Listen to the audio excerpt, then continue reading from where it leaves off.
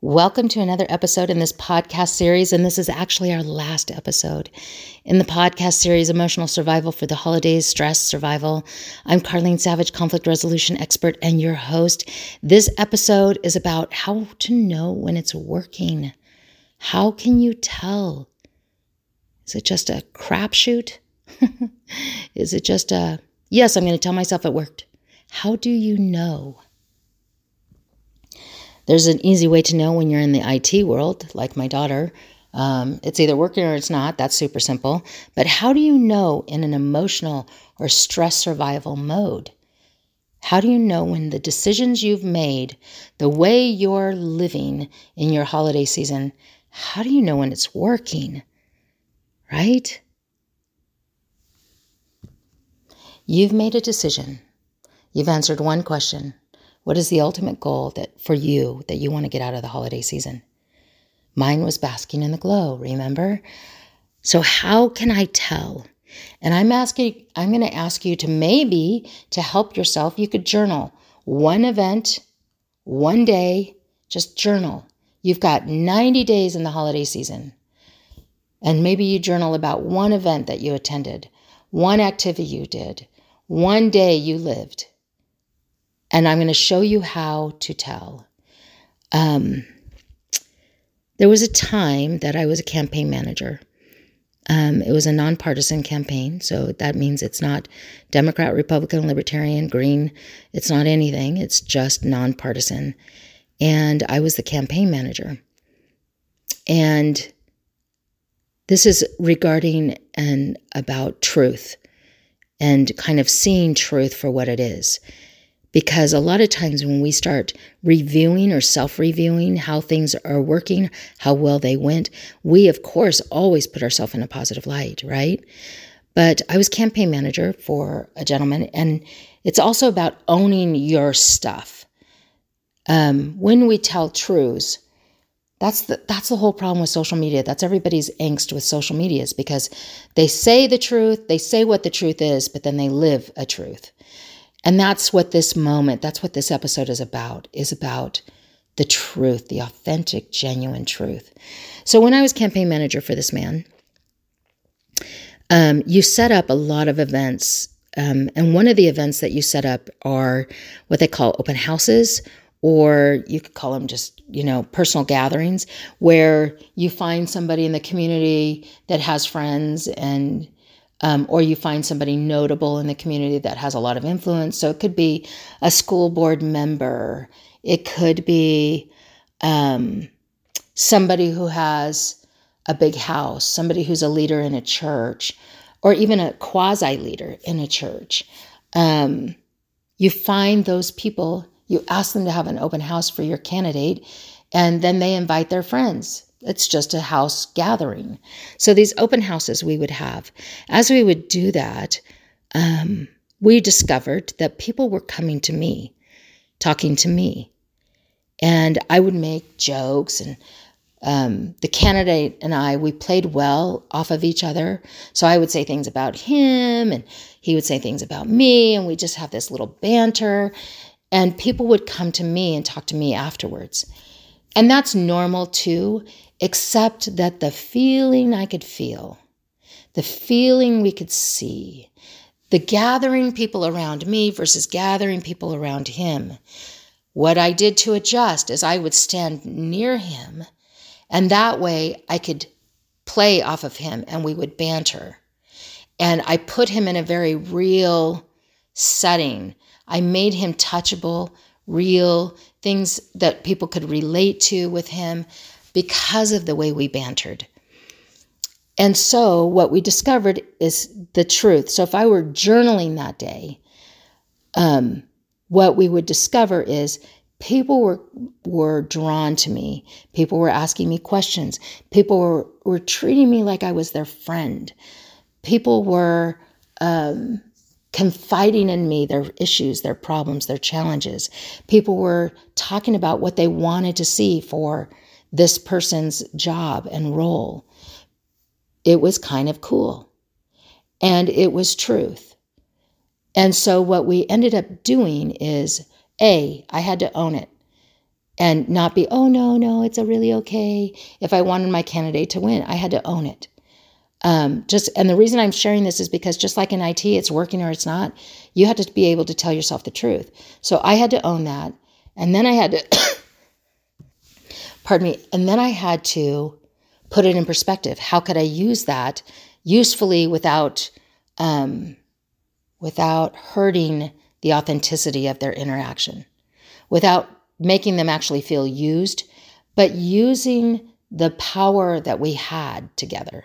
So that I started standing closer to him. I'd call him into my circle. Those are the things that I started doing. Well, so it worked so well that at these open houses, at every public meeting, I would kind of be the opening act. And that is, I would stand up and I would introduce the reasons why I got involved, the reasons why I took the job, the reasons why I was there. And that became a very personal relationship between me and the audience. And then I would turn it over to him. And then he would make his presentation and talk about his talking points. And then afterwards, he'd turn it back, or he'd say, I'm going to be here. And then I'd walk back up to the front or into the group, or I'd speak up and go, okay, so if you guys have any questions, we're going to be available and we're going to be around. And I would go and stand near him because we saw very quickly the reality, the truth. And that is, more people flock to me than flock to him. So let's utilize that. Let's be fair to that without breaking their trust. Because I was really big on, I'm not using these people, but I'm here for my candidate, and just mingling with me isn't going to help. So they need to trust him. They need to trust what he says.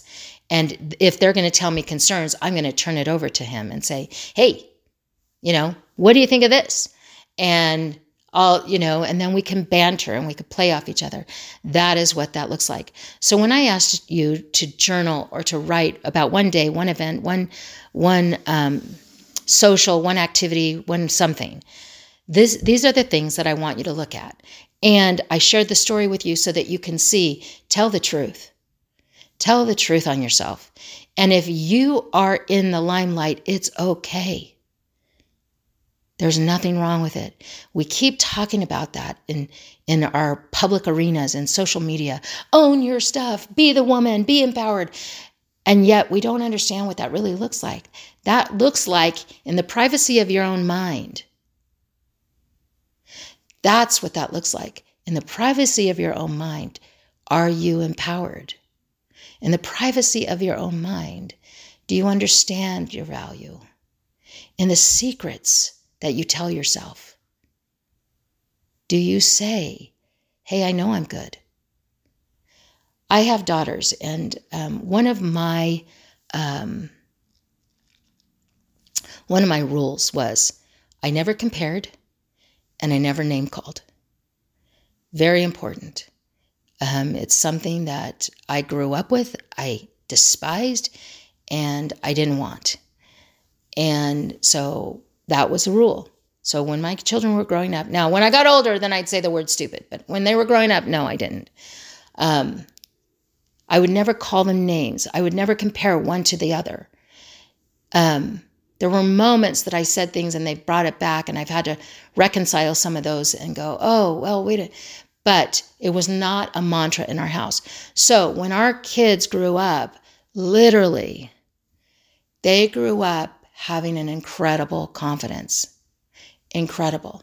So I have daughters, and all of them, one of my daughters, when she was, a teenager, sitting on the carpet, she said, she's talking about her friends and how they're all saying, oh, I'm so this, I'm so fat, I'm so ugly, I wish I was you, and they were having all these issues.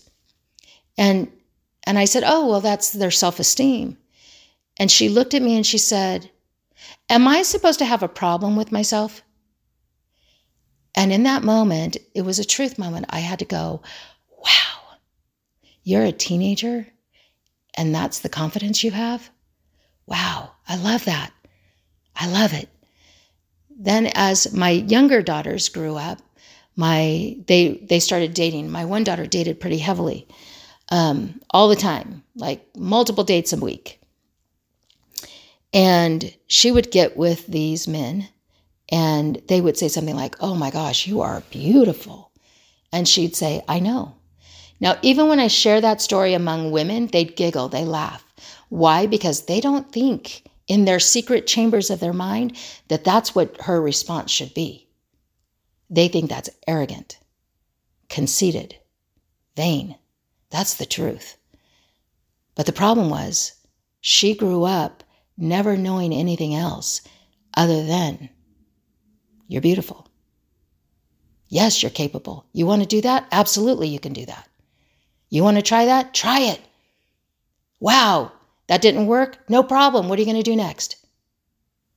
What do you want to do? What does it look like? Forward thinking. That was the view. And it was never about, well, you're really not made for that, or, you don't really have that skill.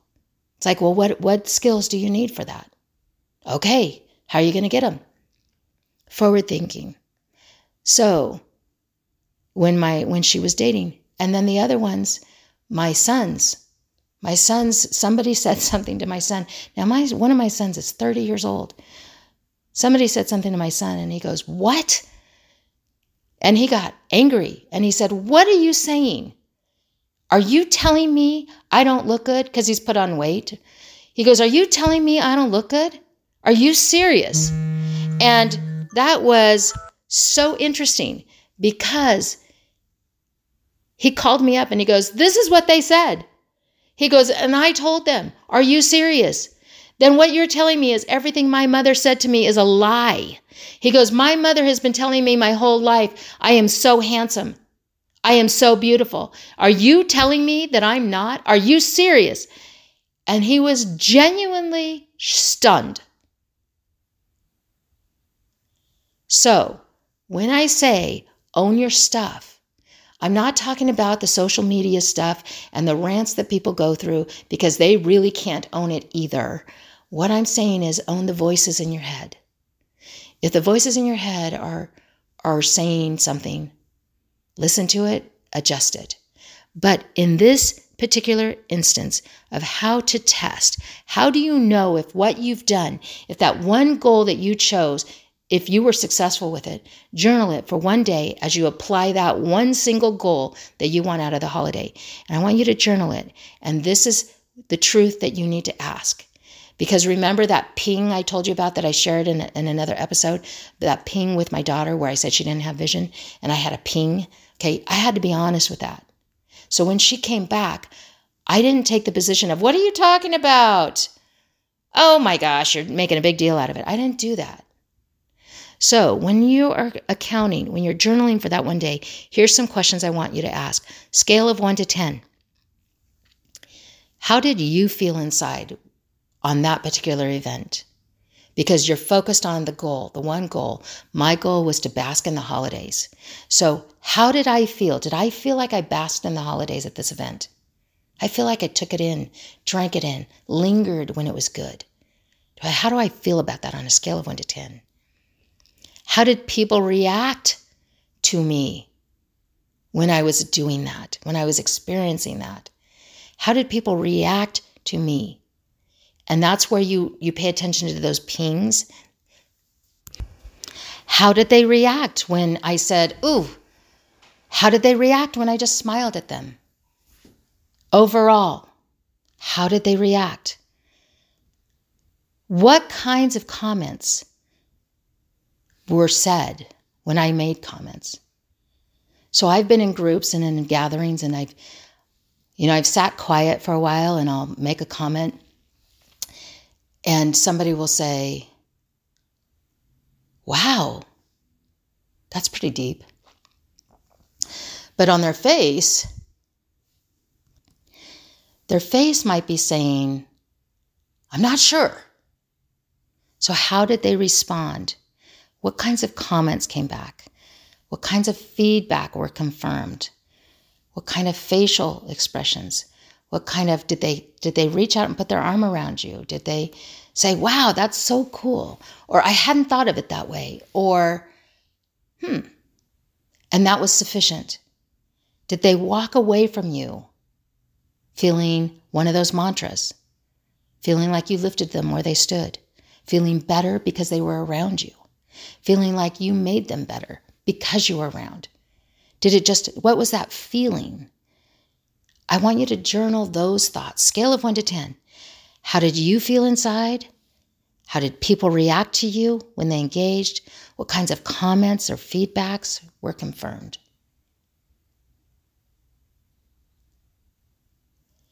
Remember, put at the top, what was the one goal that you wanted out of that event? That's the one goal you're trying to get out of the holiday season. What is that one goal? Put that at the top of your journal page.